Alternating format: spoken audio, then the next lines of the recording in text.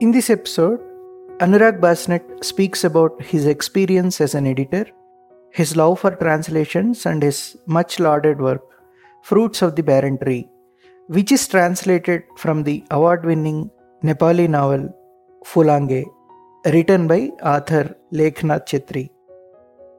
Fruits of the Barren Tree depicts the plight of an ordinary man caught in the Gorkhaland movement of the late 1980s, which focused on creating a separate state out of the Darjeeling region in West Bengal, India.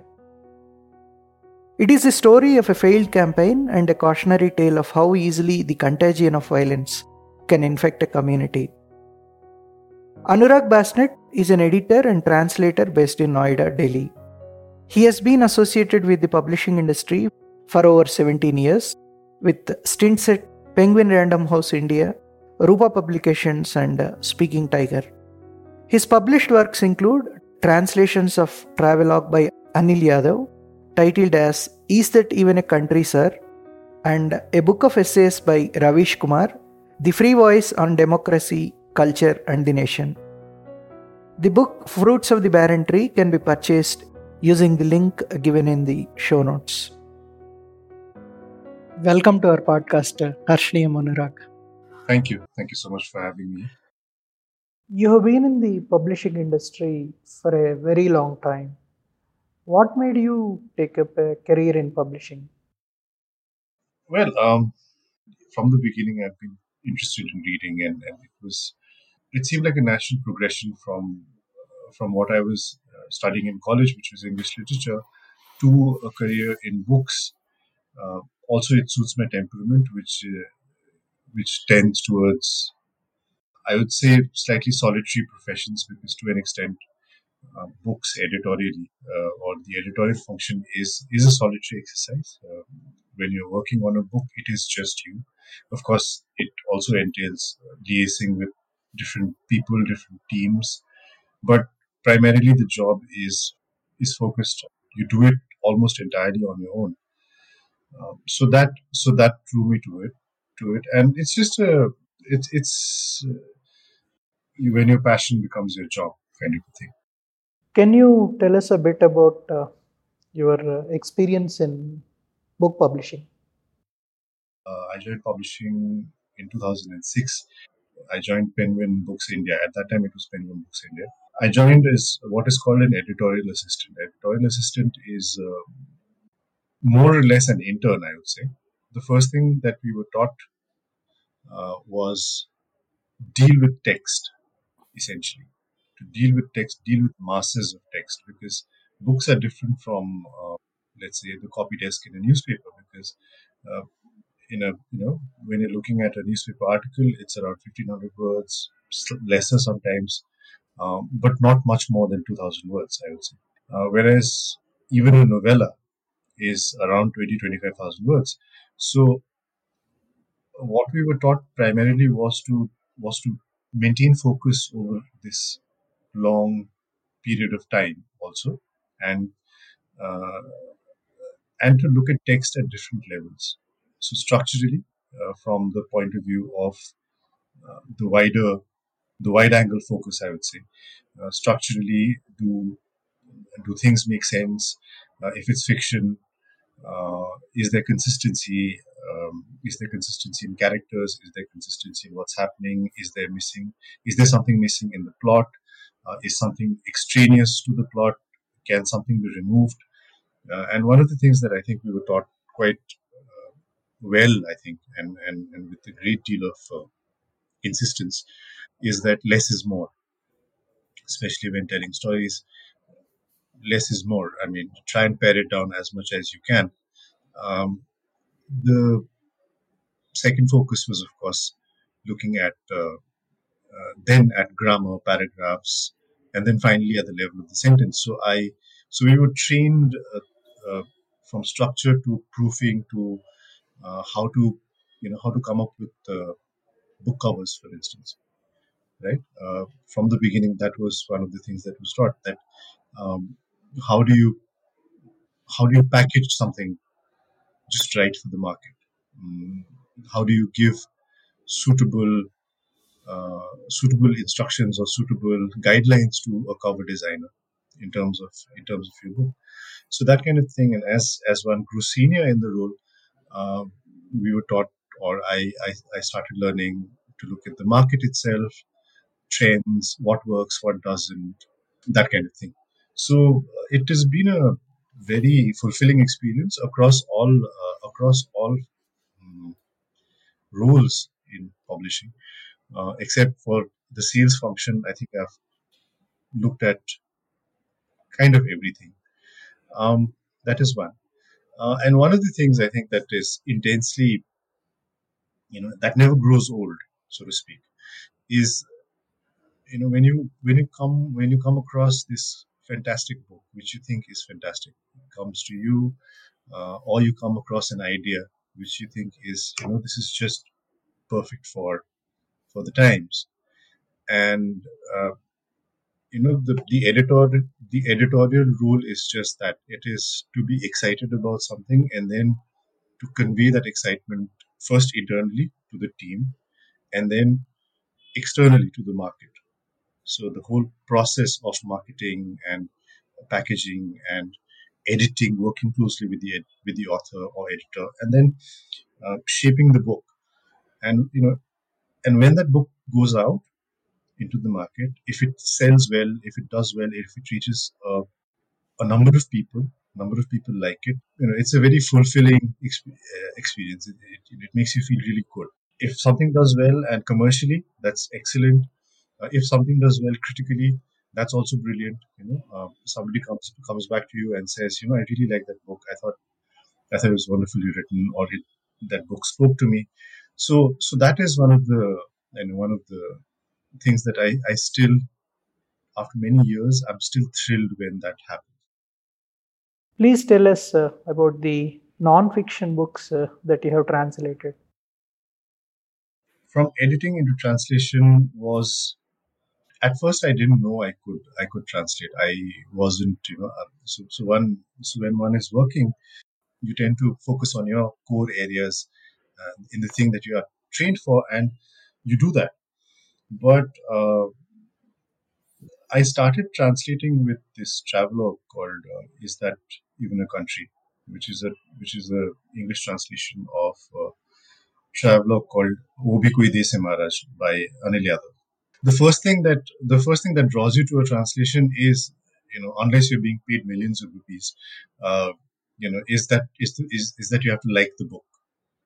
Something in a book appeals to you, clicks. Uh, I personally think that translation is the ultimate book recommendation.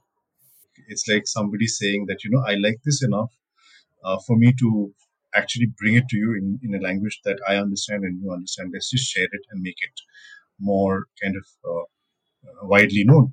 And that was what Wobikwe Desi Maharaj was doing. So the premise is very unique. It's a very unique proposition. So um, I think this was happening during the late 2000s or no, early 2000s or so, when there was a lot of violence in the Northeast, and people were being persecuted and you know uh, in, sent away essentially. So especially people from the mainland were being sent away, and there was a lot of anger and violence because of various reasons. So while this is happening, a newspaper reporter who's living in Delhi decides that I should go there and see what's happening.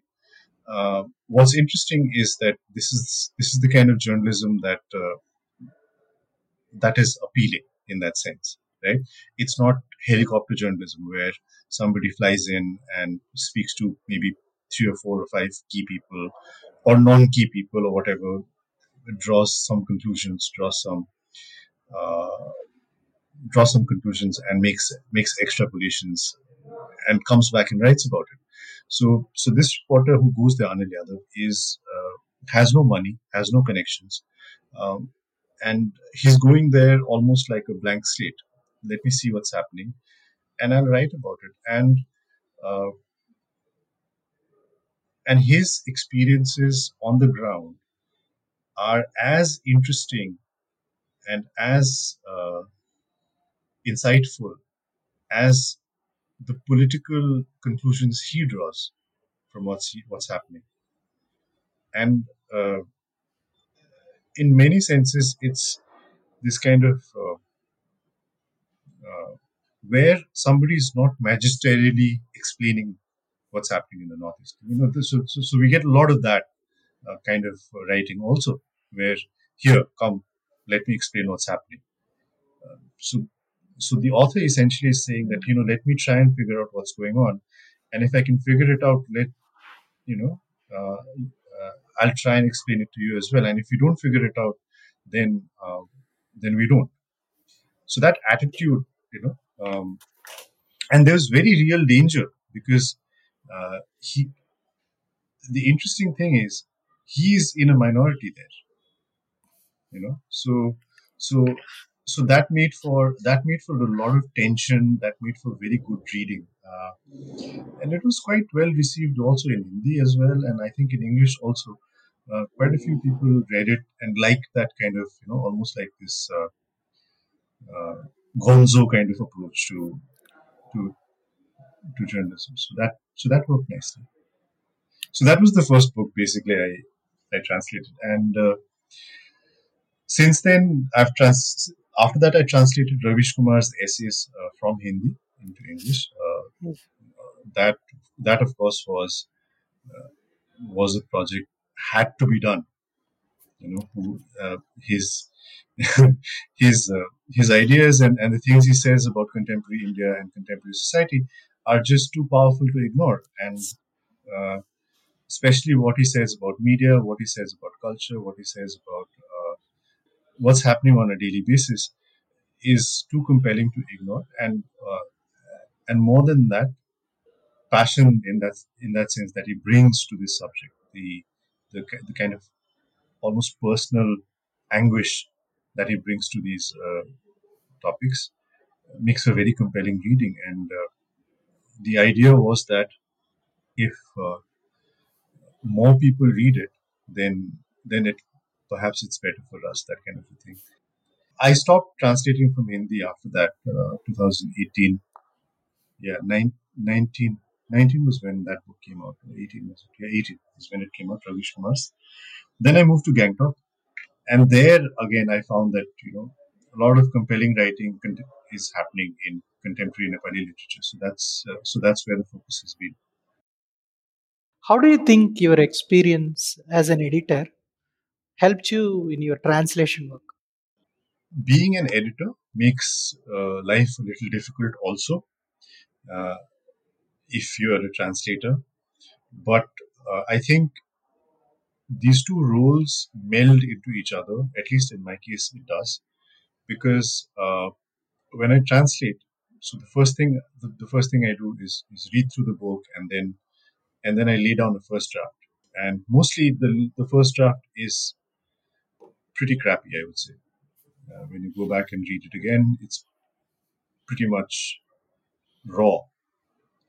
Uh, Once that first draft is done, then my translator's cap in that sense is off. Then I have to put on my editorial hat and editor's hat and start working on the text. One of the things that is true of translations is that the book in English has to work in English. It has to stand up as it has to stand as an independent work all its own. It has to have its own internal logic. It has to have the dialogues, for instance, have to ring true. If there are contextual references that are not understood to, or that are that let's say a Nepali reader understands, perhaps the English reader may not understand. So all of those factors, all of those things have to be fixed as an editor, not as a translator. So being an editor really is sometimes key to getting the text to a slightly more mature level than it started out. Right? Um, and that helps because it shortens the process, I think. So if I just submitted something which has not been edited or has not been worked on, uh, then somebody else will have to work on it, obviously. Correct. And there is a problem there because I'm translating from Nepali, for instance. Most publishing houses or would not have that expertise to I would prefer that the editor also knew Nepali if they were editing my book. So without so it helps if I work on it, because at least I'm sure that I won't say that 100% of everything has been sorted, because it's not possible. I'm too close to the text, but I'm reasonably sure about 95 to 96% of everything that has to be fixed has been fixed. So being an editor and a translator, really meld into each other. I think all translators in that sense are also editors. If you've had training, even better. You have done a translation of both non-fiction and now fiction with Fruits of the Barren Tree. How different is the translating the non-fiction from fiction? The first draft is not different at all. The laying down of the first draft is not different. The process is absolutely the same for fiction and non-fiction. You're just sitting there and getting text on paper or on screen as is. Once that is done, and when you start reviewing the work, that's where the differences start coming in. Fiction, especially novels, also short stories, or also novellas, uh, fiction is a universe of its own. The author is trying to create a universe which is entirely self-contained, and it has its own internal logic, it has its own internal pace, it has its own internal movement, and it moves in a certain way, which is inexorable. Uh, you can't fiddle with it in that sense. You can't change it. You can't change the course of it. It's done. Uh, as a translator, what you're trying to do is to get that universe in its entirety and trying to transplant it to a different language, another language. Messy process. And but the problem that I find is that fiction tends to be a little less malleable than nonfiction. It's not as easily reshaped. I'll give you examples. So this book that I'm translating right now, or I just submitted it uh, to my editor at Penguin. So just before coming here for this, the book is called House of Modern Bone in English. In Nepali, it's called Mata Ko Ghar, which means House of Mud. So the author Sanjay Bishta has written it with no sense of uh, with no sense that it's going to be translated or it has to be translated. He's written it entirely as per his own lights, and he's written it for a very specific Nepali audience. He understands, his reader understands. It's between him and them. It's between him and me also. As a reader, I understand the specific cultural contexts. I understand the asides. I understand the things that are not said, because in a novel, it's fiction is as much about what is said as what is unsaid.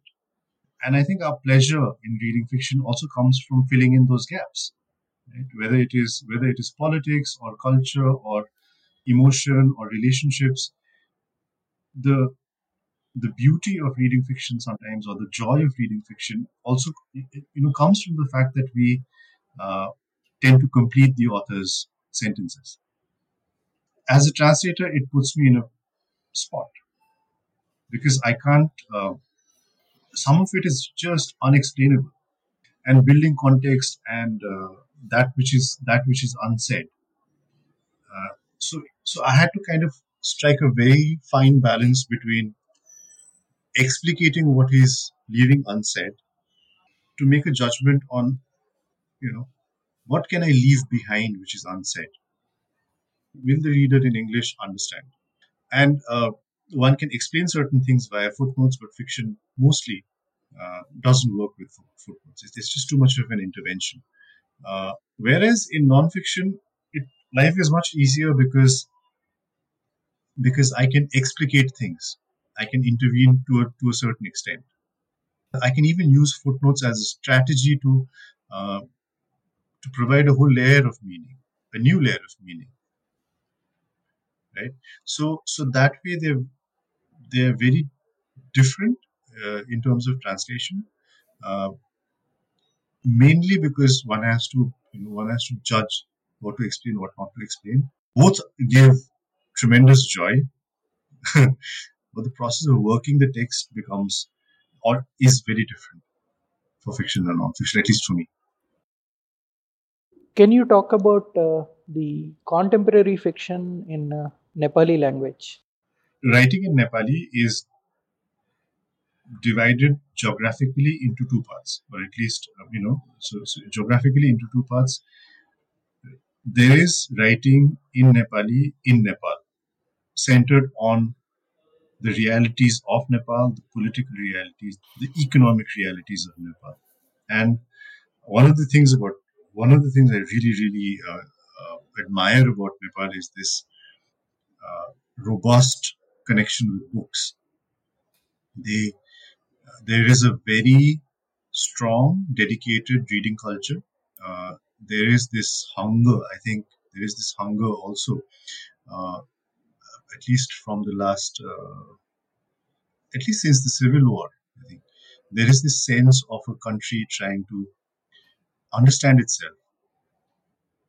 There is amongst the young people, amongst the older generation, there is this hunger to narrativize and to understand and to see where they're going, see what has happened, see where they're going. Historically, there's been a very robust tradition of writing, fiction, fiction also non-fiction, poetry, drama, uh, poetry especially. There have been some great poets in Nepal, short stories. But I think, at least in the contemporary scene, uh, post I would say post the transition to from monarchy into the republic, which was a very messy period. That's thrown up some of the best writing from Nepal, I would say. Uh, Authors like Manjushri Thapa and writing in English, Samrat Upadhyay, Prashant Jha, political commentators, uh, and this. So these are people writing in English, and in Nepali there is this whole there are a bunch of writers writing in Nepali also. So there is a robust reading culture, as I said, and there is a robust reviewing culture. For instance, there is an author called Buddhisagar, okay, who's by far by far a bestseller in Nepal. So that's happening there across the border, at least in Kathmandu. On this side of the border, in India, we also have a tradition of writing in Nepali. However, that writing is, you know, all about here.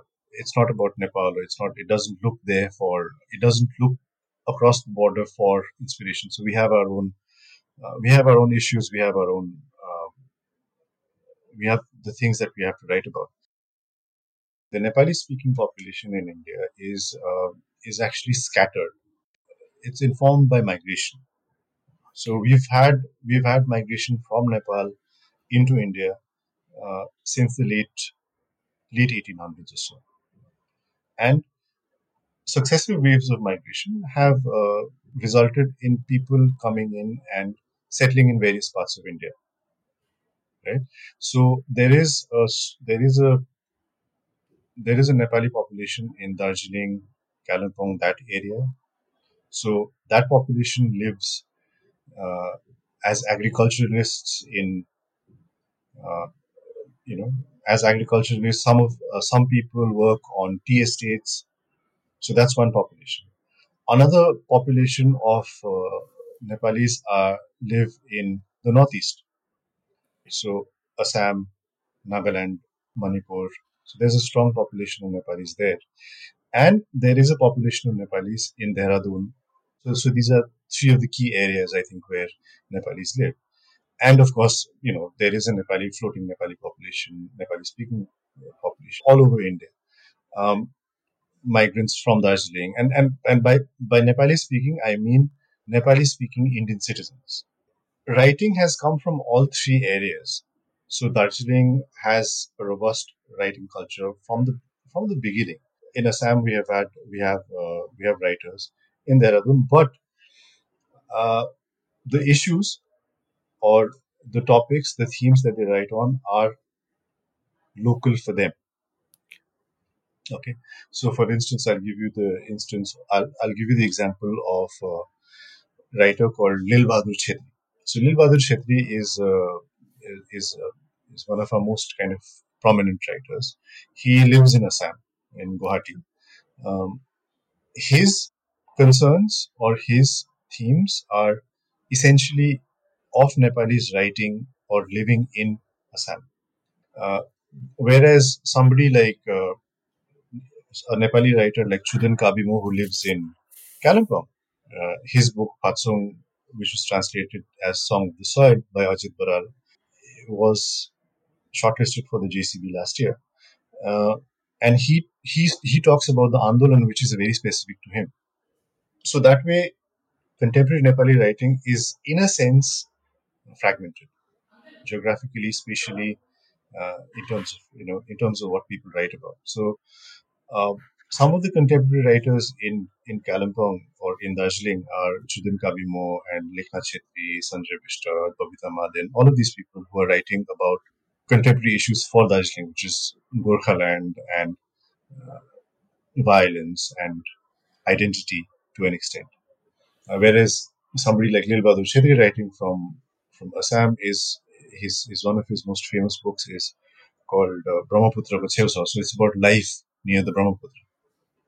So it's fragmented. The contemporary writing scene, at least in Nepal, in India, is fragmented. Uh, People are writing about various things, and I think it makes for very interesting literature. It makes for a very interesting reading because it's not monolithic. It's not, it's not right people writing about the same issues or the same topics. There are lots of things to focus on. Backdrop for this novel, Fruits of the Barren Tree, is Gorkhaland movement for a separate state. Please give us some historical and political context about the movement, and also tell us why did you choose to translate this particular book. So the it starts actually with the story of porous borders. So the borders between Nepal and India have always been porous, right? Uh, and especially after the mid 1800s, uh, when the Treaty of Sugauli was signed, a lot of things happened around that time.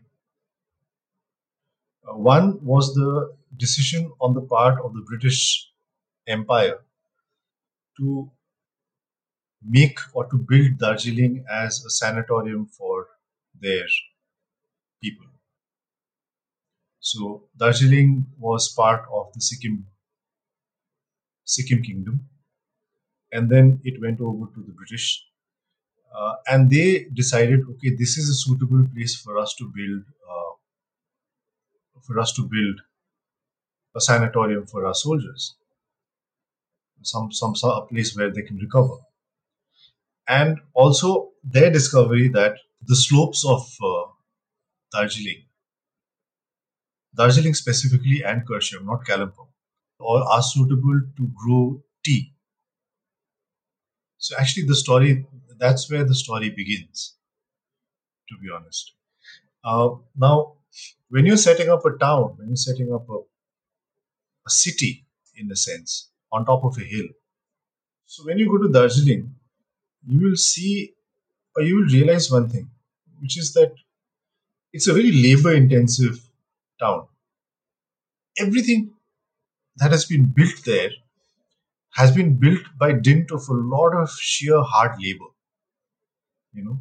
Uh, and it's quite obvious even now.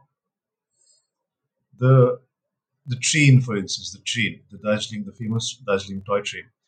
Everyone, we talk about it as a marvel of engineering.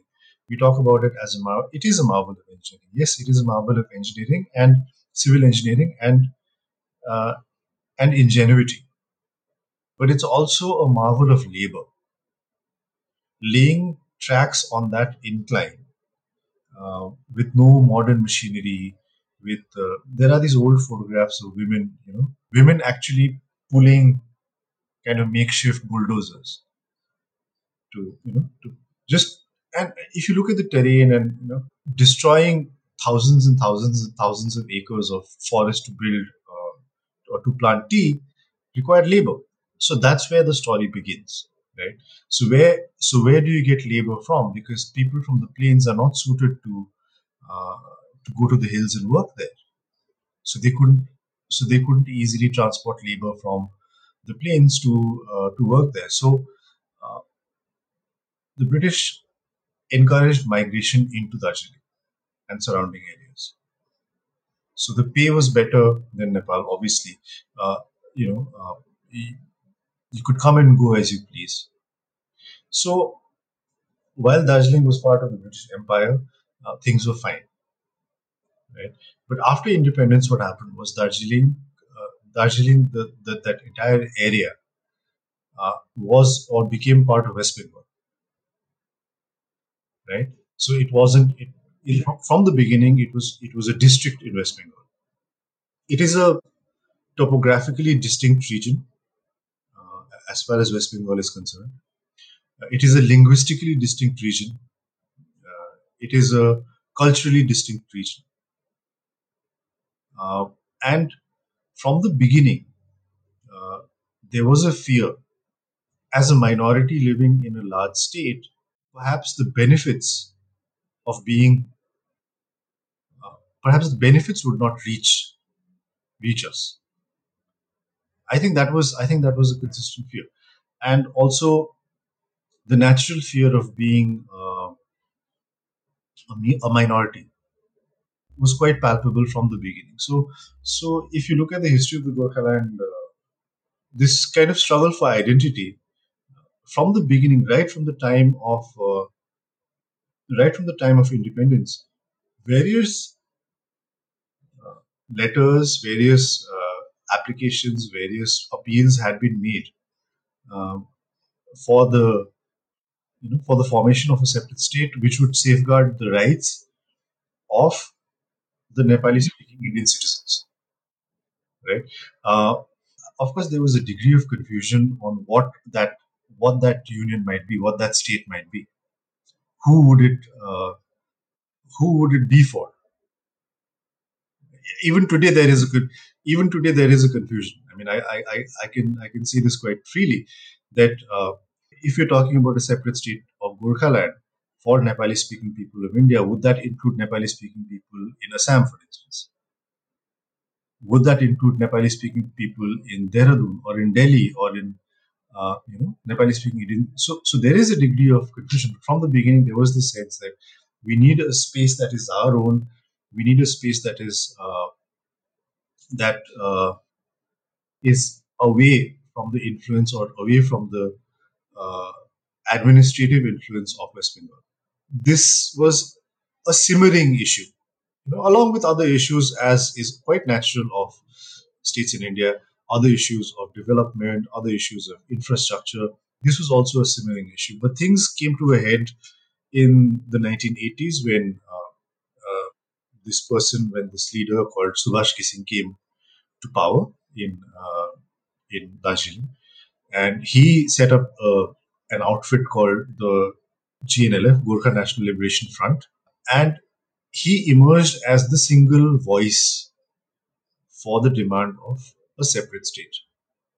Okay, uh, so as soon as GNLF was formed, uh, uh, an outfit, an allied outfit called the Gorkha Volunteer Cell (GVC) was also formed, and in 1986, this movement became violent, right? So imagine this, like so GNLF is a new party in Darjeeling.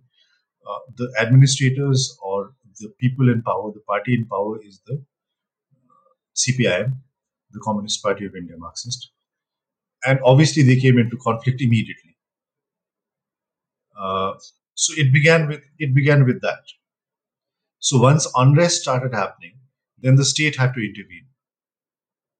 So so when the state intervened, then it became a three-way fight almost. So internally, the new party and the CPIM are already in conflict, and then the party in power comes, or the state government has to intervene.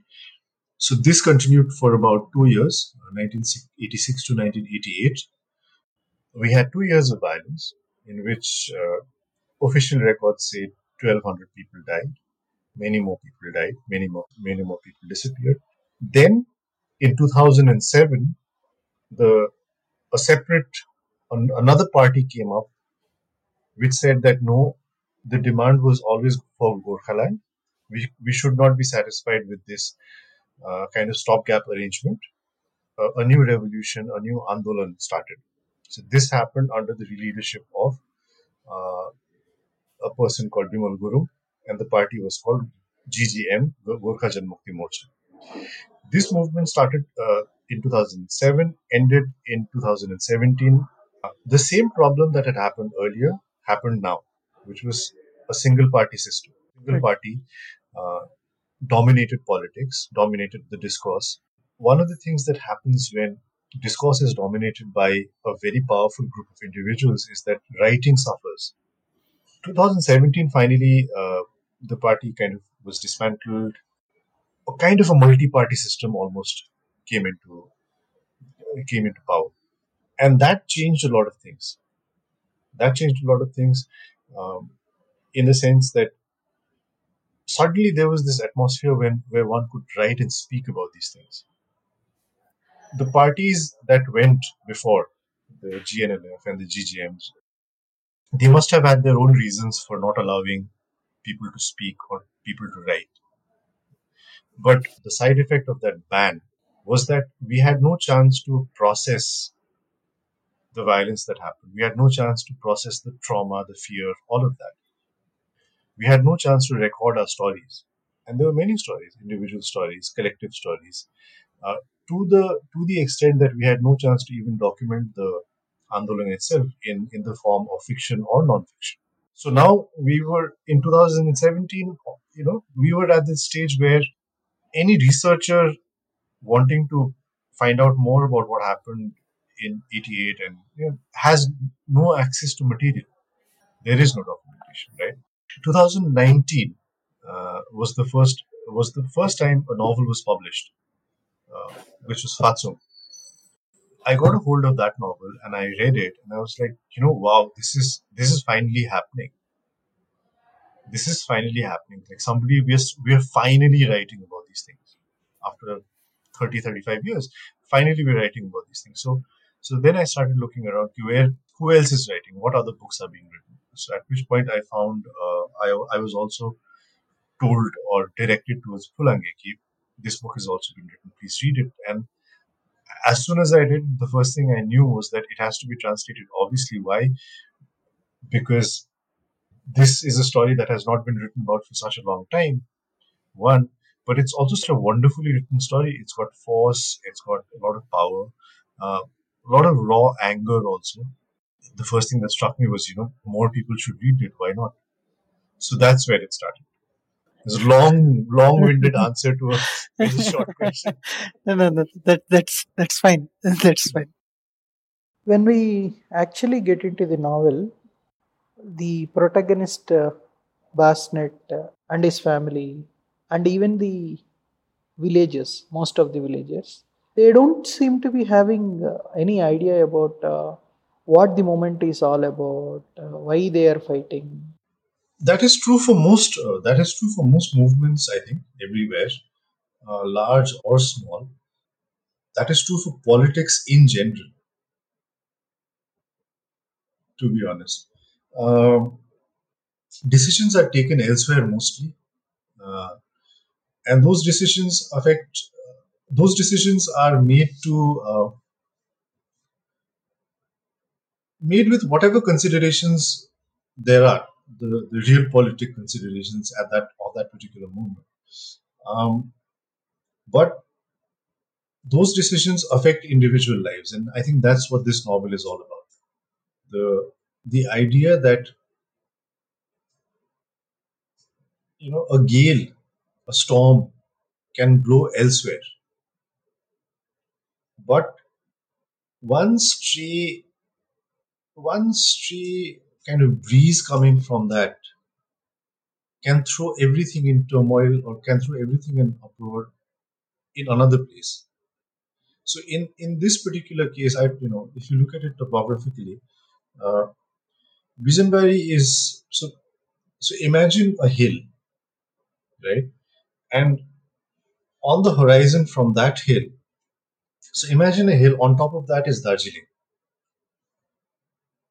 You can stand here and look across the valley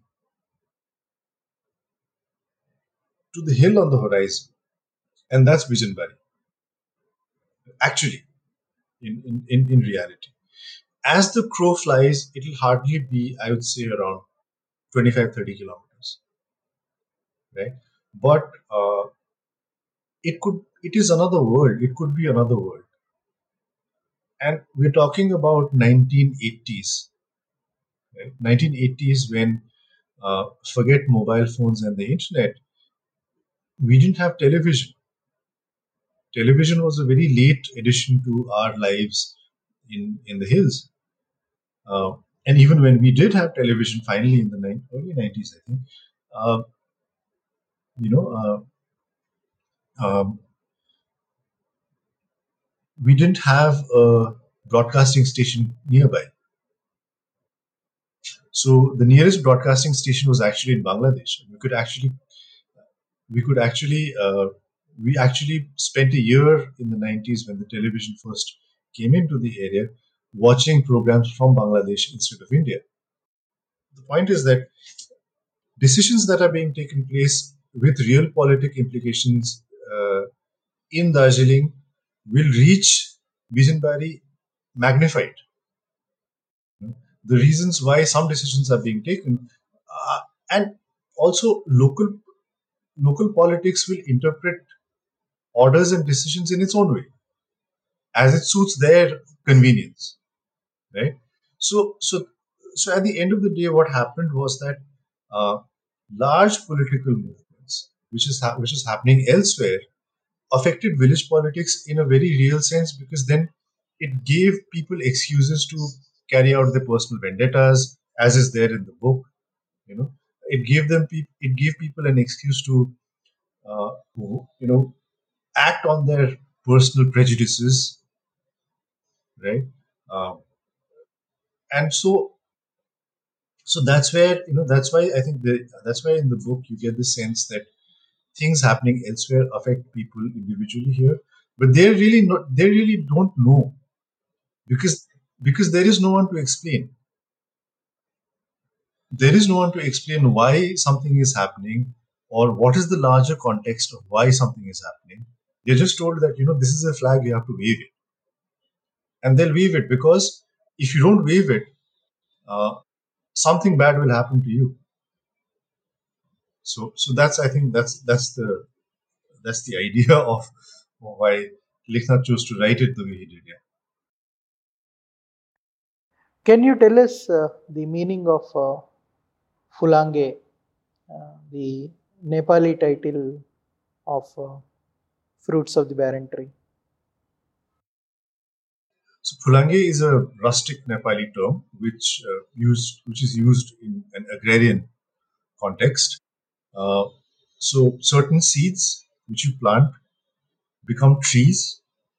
They bear flowers which don't convert into fruit. So, like for instance, mangoes don't grow in the hills. But if you plant a mango sapling, it will grow up and become a tree. It'll bear flowers, but it won't bear fruit.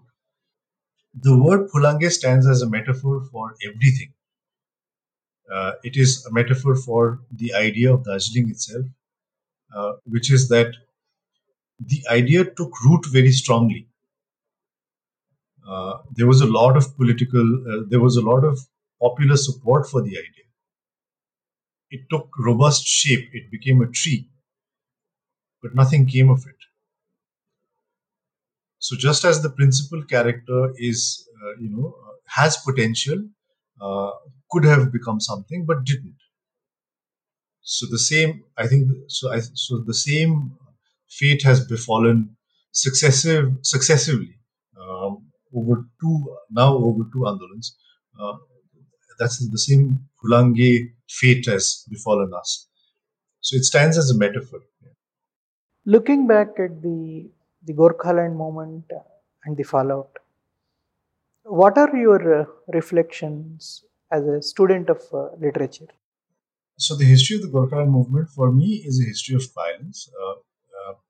It has reached very close, or it has reached people's lives very closely. It has affected people's lives very closely. Um, I lost an uncle in the Andolan, where he was an elderly gentleman, 50s in his 50s. He was blind, uh, or technically, I would say he had glaucoma, so he couldn't see at all almost. And there was a time when he was when we were having when we were experiencing these successive raids in the village. So where the paramilitary forces would come, and there'd be a shakedown and interrogation and all of that. And my uncle, he was actually a government employee, and one day he panicked and he ran. A raid was happening, and he ran, and he hid in his fields, and patrolling a party of paramilitary forces which was patrolling encountered him and shot him dead. So so it's a history of violence, and this is not one single story. This is not just my story. This is a story almost everyone will tell you. You go and ask anyone, they will have a story of this kind. If it's not this outright murder, it'll be of people coming and just interrogating people, uh, terrorizing people. So the biggest fallout, or the biggest thing that we can learn from these past 30-35 years, I think, is that the most important act is to document violence, and that's what we did not do. The most important act is to document violence, because when you document violence, when you document state violence, when you document uh, interpersonal violence, when you document all of this, violence against women, right? Uh, if you don't document it as it is happening, or at least as soon as it has happened, um, then it becomes very easy to deny this violence. It's almost as if it never happened. So people from today's generation, if we talk about these things, for them a lot of young people that I speak to say that this sounds like stories, these sounds like legends. So that is the one thing uh, that I think we can learn from these last 35 years, is at least now let's start collecting these stories. At least now let's start talking about these things. Let's start talking about these things. Let's start talking about what happened. Let's start talking about, in non-fiction, what happened. Let's start. If it's too difficult to document these things, let's start talking uh, in our stories. Let's make fiction out of it. And so this is one thing that I've been, I keep mentioning, and in the hope that somebody will take it up and we can all collectively take it up. Uh, Something that I think is very urgent to do, which is to collect the oral histories of people, because oral histories are very important. You know, things that happened in 1986, people are going to forget. Those who lived through those times will there will come a time when they'll go away, they'll pass on, and then what do we do? You know? I'll tell you this very interesting thing that happened recently. So I was writing about my uncle, for a article in a paper, not in a paper, it was an online thing. And so I wrote it down as I remembered.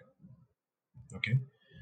Then I asked, no, so it happened. So in my memory, it happened in a certain way. The raid happened from a certain direction, um, and that was the sequence of events.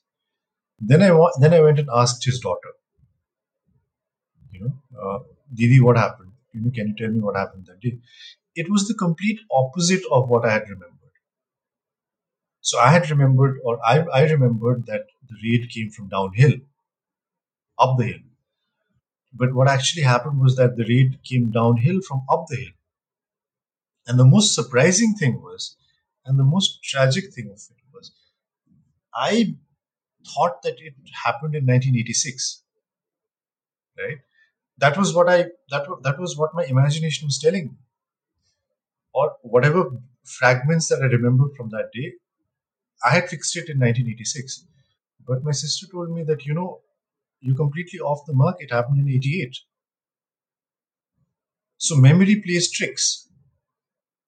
Memory plays tricks where there are gaps. Memory and imagination fill in those gaps, and we forget the specifics of that day.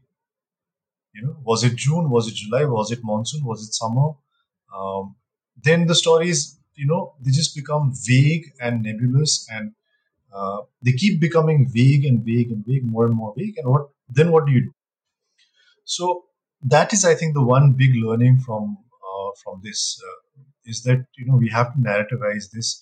Uh, Politicians will, of course, if you ask the same question to a politician, perhaps he will say, or he or she will say something different. But you know, if you ask a translator and a writer, I think that's what they'll say. That let's start talking about these things, because if we don't acknowledge what has happened, then number one, we might repeat it. The same mistakes, we might repeat those same mistakes.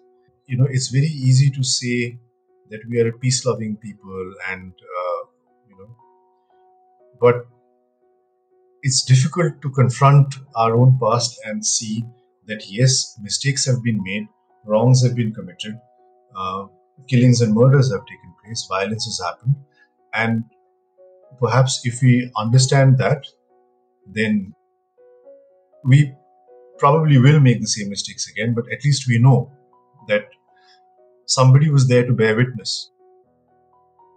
Thank you, Anurag, for this wonderful conversation. And I earnestly hope that the book reaches more readers through our podcast. Thank you so much. I'll just end with this. Darjeeling is a small corner of India. It's away. It's difficult, in a land, in a country as big as India. It's difficult to get your stories heard. Everyone has stories.